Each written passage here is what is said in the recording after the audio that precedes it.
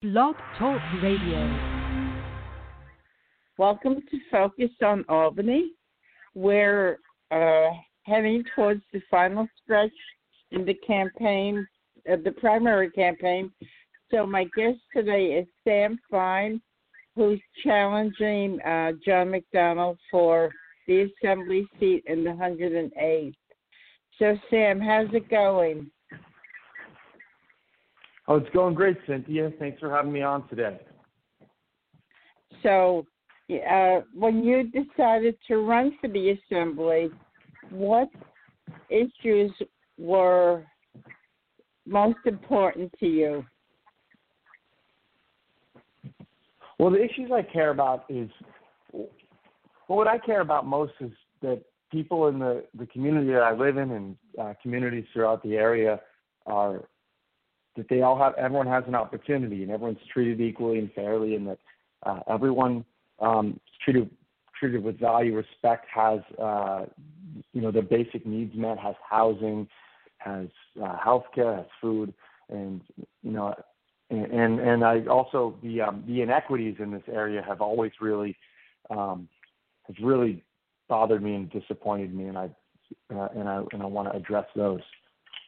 Now, you're running against an incumbent. Running against an incumbent is really difficult. What made you decide to take on the challenge of running against an incumbent? What do you think his performance has not been up to par? Well, I don't think we can, run away from run away from things that are difficult. I think we have to take risks and take challenges if we want to make real change. Making real change is never easy. What I see is the real difference between us is that I'm proactive. I'm a leader who's going to really push for policies that make an impact in people's lives. Champion policies like raising the minimum wage, policies like addressing affordable housing issues, tenant protections, holding banks accountable to make sure that they're providing loans to people of color, because there's a long history of discrimination from banks, ensuring that everyone has health care, pushing for a single-payer universal health care system. So, I ran because I believe it's time that we have a leader that's really going to champion these issues and move them forward, join a coalition of people in the state legislature that are not afraid to speak out, not afraid to call out those in power when they're not doing the right thing. You have not been in the county legislature too long. Do you think this was too bold a move on your part to decide to go for another office at this point? I think we need people making bold moves. We're not going to really see progress and change if we don't have leaders who are willing to take bold moves. When people are too careful and too calculated, I think that's what people are sick of, is business as usual politics, where elected officials are making calculations based on the money that they've raised, who's given them money, which politicians are telling them to do what. We need to be bold. We need to take action. And, I've served now for 4 years in the Albany County Legislature. I'm on my second term. I was just reelected. I've learned a lot in that position. A lot of those skills that I learned in the county legislature I'll take in with me to the state assembly. What did you learn in the county legislature that will give you a good background if you do become elected to the New York State legislature?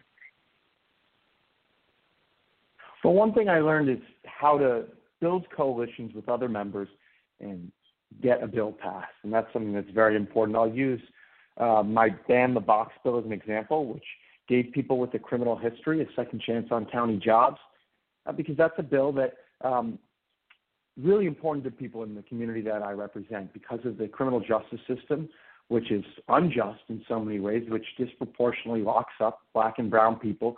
Many people in my district were impacted by this. They have a criminal history, and then they are shut out of the job market. They're very difficult to get jobs. So I was able to build coalitions with other members to get support for this bill with members who represent districts where this is not an issue that people are too concerned with or know too much about. And I was able to really explain the issue in a way and frame it in a way that made people realize the importance of it and build those relationships. And that's really something I learned, is how to do that. And that's really, that's when there's 150 assembly members, and then there's the Senate as well, and the governor, and you need a lot of pieces put together to get a law passed. You have to be able to build those coalitions and really and have a strong message that convinces a broader group of people about an issue. You, of course, decided to run because you felt that the people of the 108th were not properly represented. What is the incumbent not doing that he should be doing that made you jump in? Yeah, well, I mean, one, as I said, it's about kind of an unwillingness to speak up about issues, go along to get along politics. He often kind of waits back on issues, is kind of has a careful, kind of calculated approach about very hesitant to support issues like legalizing marijuana, which would have a huge impact in so many ways on constituents in the 108th district. Right now we're talking about, I think we're in a moment of change in our country. There's so much public support to really change and restructure the way we police, and we have to seize on this opportunity.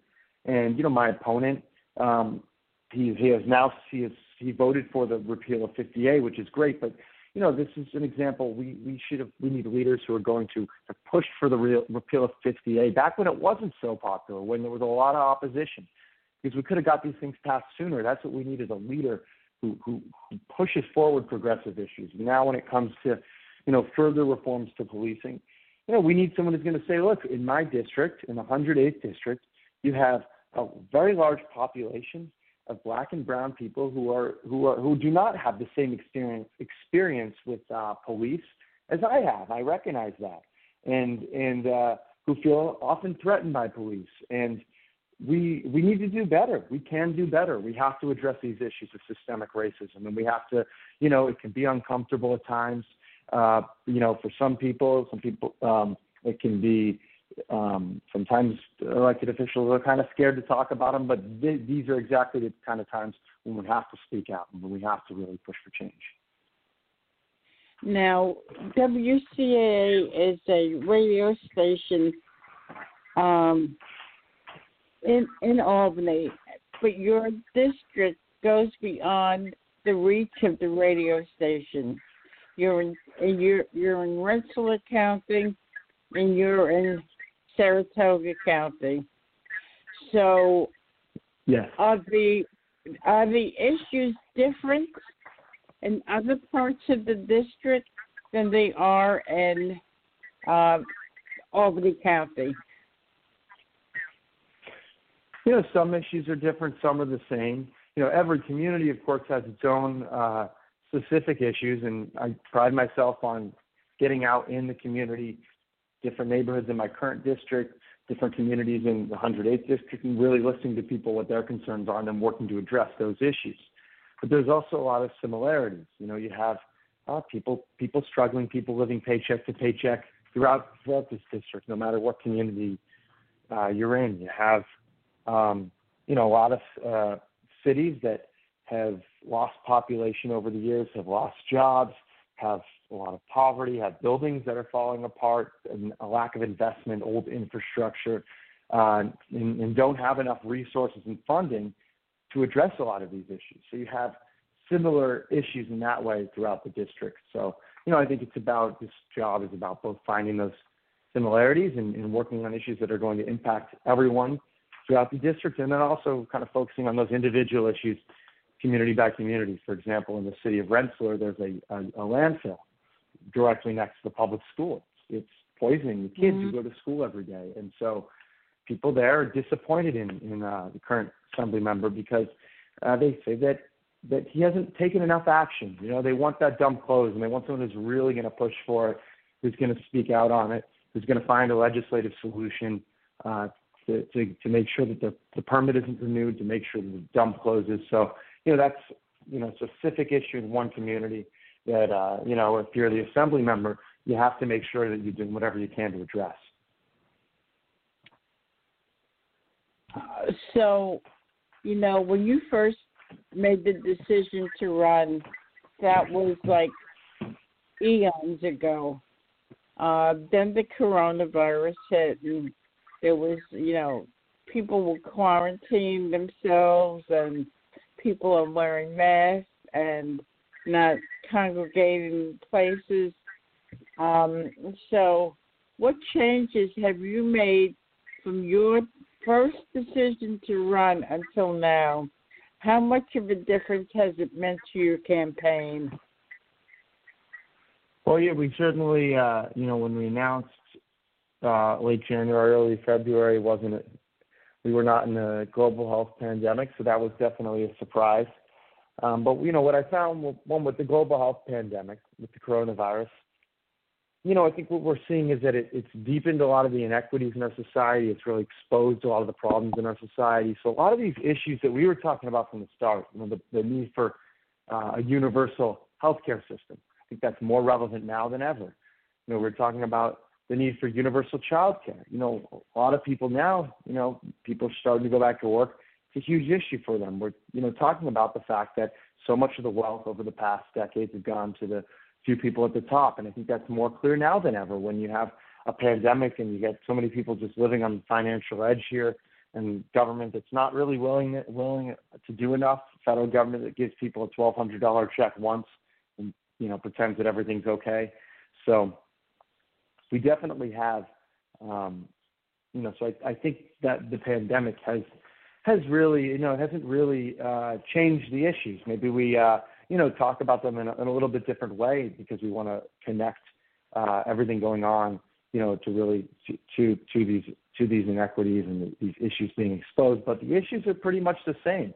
Now we have, people protesting, taking collective action throughout the country, standing up for Black lives, pushing for real changes to our policing system. And, that also, I think this campaign has been about a willingness to challenge the status quo throughout the entire time, a willingness to take real action on issues of racial inequities and racial injustices. So, we've been now really talking about the need to change policing, reallocate resources from police, more than the past. But we were always, we were always talking about the injustice that so many Black Americans face in this country, and how that has gone unaddressed for years. One of the things we've been talking about throughout the whole campaign is the inequities in wealth between Black families and white families, and the large gap in home ownership within the capital region that's larger than the national average, and redlining, the history of redlining and discrimination by banks, and how that continues to this day. So, we're still talking about important issues like that. We're talking more and more about the need to seize on this opportunity and take action and restructure police departments, reallocate resources, demilitarize the police. But this is what these types of issues, taking action, challenging the status quo, is what we've been about from day one. There's you put the news on and you see people who have been furloughed from their jobs. So in your district, in the 108th district, is there more pervasive job insecurity, housing insecurity, and food insecurity? Yes, definitely. There's a lot of poverty in this district. There's a lot of people living on the edge financially. So, job insecurity. We found during this pandemic, a lot of people lost their jobs, and a lot of the times, and the other thing is a lot of low-wage workers were the essential workers too. So they didn't lose their jobs, but they were working. There was this inequity because they were working through the pandemic, but oftentimes without proper protections. They were risking their lives. I saw an article that a lot of the people delivering our packages, we all became more dependent on ordering on Amazon, ordering online, so that a lot of them were getting very sick and some were dying of coronavirus. So, and then you had the health disparities where people of color were so much more disproportionately impacted and have been getting coronavirus and dying from higher rates. So, yeah, it's definitely, all these issues, job insecurity, food insecurity, housing insecurity, definitely. I mean, I saw estimates at one point that I think 50% of people in the capital region hadn't paid the rent. I believe this was in the month of May.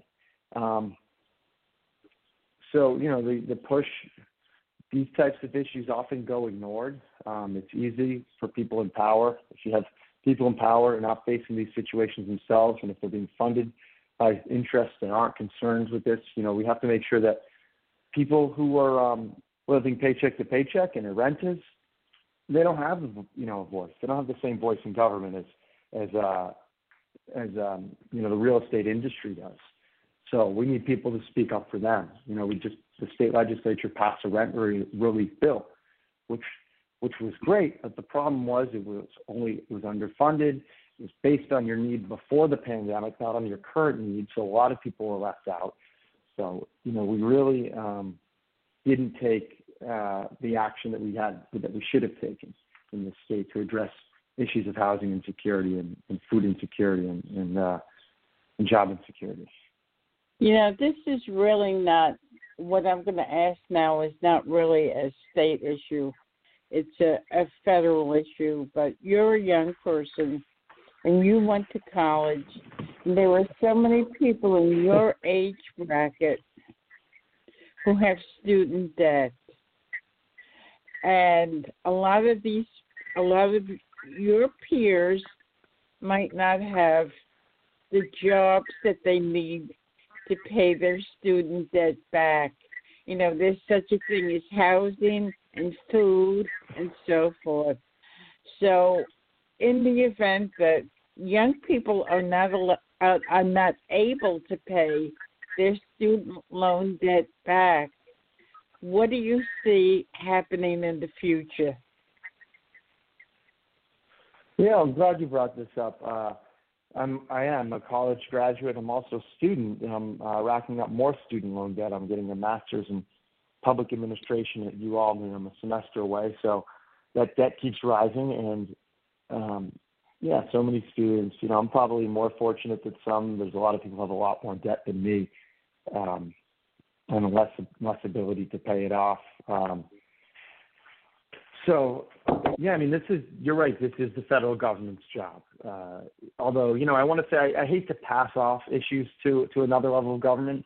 It's generally a federal issue, but that doesn't mean it's not something the state should be looking into as well and seeing if we can play a role in reducing debt and also, reducing college, making college more affordable. But yeah, the federal government really has to take this on. I think they need to come up with a plan to relieve student debt, to forgive all student debt. I don't have a strong position on whether or not the proper solution is forgiving all student debt or forgiving some student debt for people under a certain income level.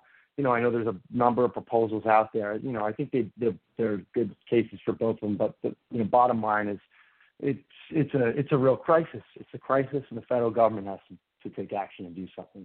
It's my generation. I'm a millennial. I'm just turned 30 actually. We are in a lot of debt, and I think it's important to note that we have college is very expensive, and it's a lot more money than it was back in previous generation. You used to be able to work. I know my mom told me she worked a job and paid through college by working. You can't work one job and pay for the college tuition anymore. It's just too expensive. This is really something that's, I think it's putting on home ownership for a lot of young people. It's really putting people a huge step back, and I think it's a real, when you talk to economists, it's a real, problem for our economy as a whole as well. Even though it is a federal issue, there's so many people in your district that has been impacted by this problem, home ownership, which you mentioned. how are you as a assemblyman going to address this problem? Are you referring to expanding home ownership opportunities, or are you talking about for young people with student debt and having young people buy homes? Having young people have enough means to purchase a home for themselves. Yeah. I mean, I think a lot of the problem is, as I was talking about, it's the other economic opportunities that young people are facing.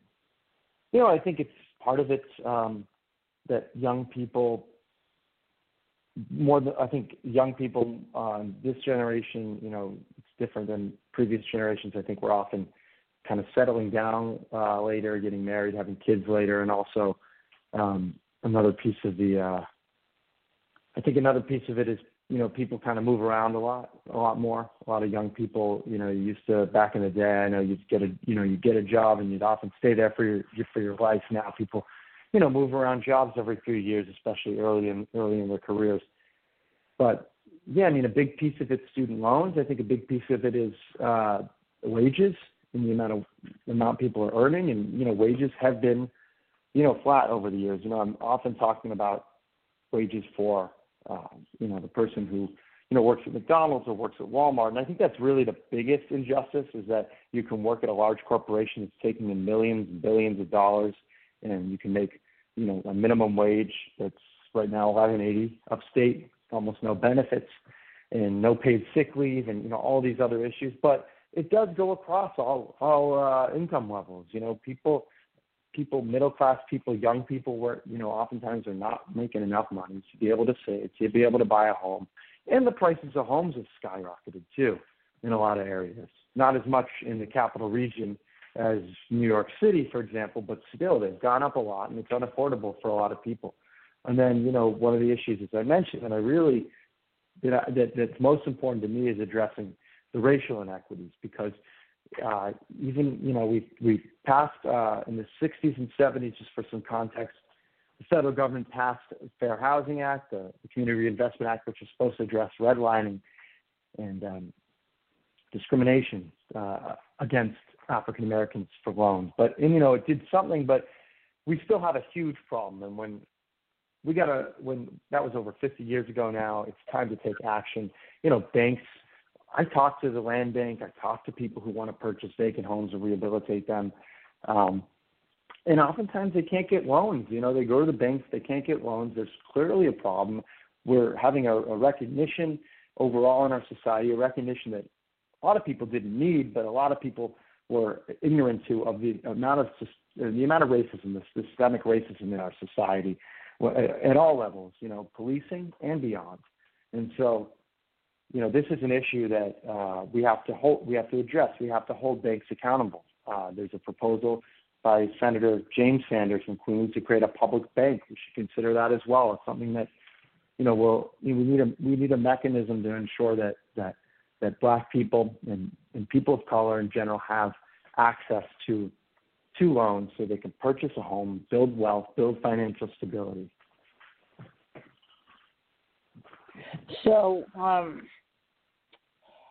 the nature of the campaign has changed, and you're doing a lot of your campaigning on the internet and direct mailing. Do you think that is going to make a difference in turnout? Less people will turn out because you haven't walked door to door and met with the constituents. Do you think that this whole thing about, social distancing will make a impact on the results of the race? I would have loved to be able to go door to door. That's what I've always done, a lot of door to door and just those one-on-one conversations with people. But we found new ways to reach people. This pandemic has forced us all to adjust. So we've made thousands and thousands of phone calls to people, and many one-on-one conversations with people just on the phone. And I think because we're in a global health pandemic, I think people are more accepting of the fact that I'm making a phone call, because they get that I'm not going to knock on their door. They wouldn't want me to.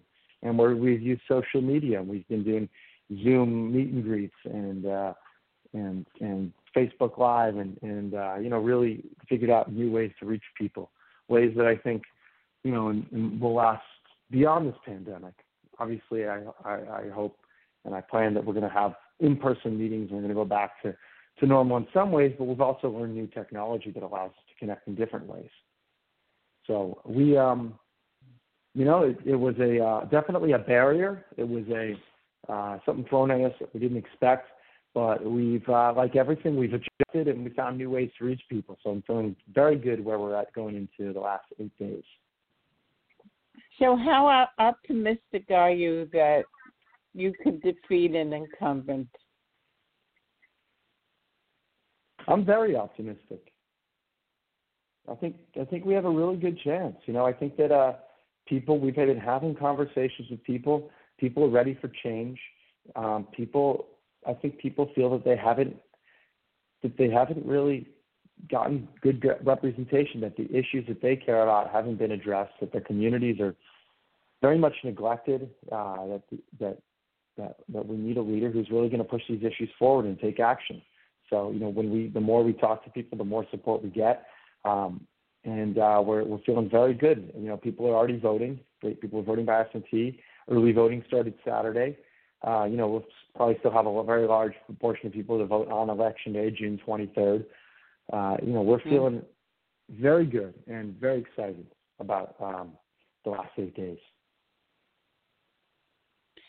So for people who live within the range of who could hear this, where are the polling places same on primary day?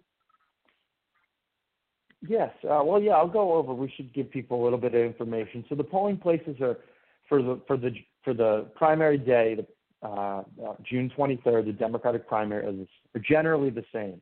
Your local board of elections may have changed some. You should have got a yellow postcard in the mail that says your polling location. You can also go to your county board of election website and look it up, either Albany County, Rensselaer County, or Saratoga County if you're in the 108th district. But keep in mind we're in early voting now too. So that started Saturday, June 13th, and goes through Sunday, June 21st.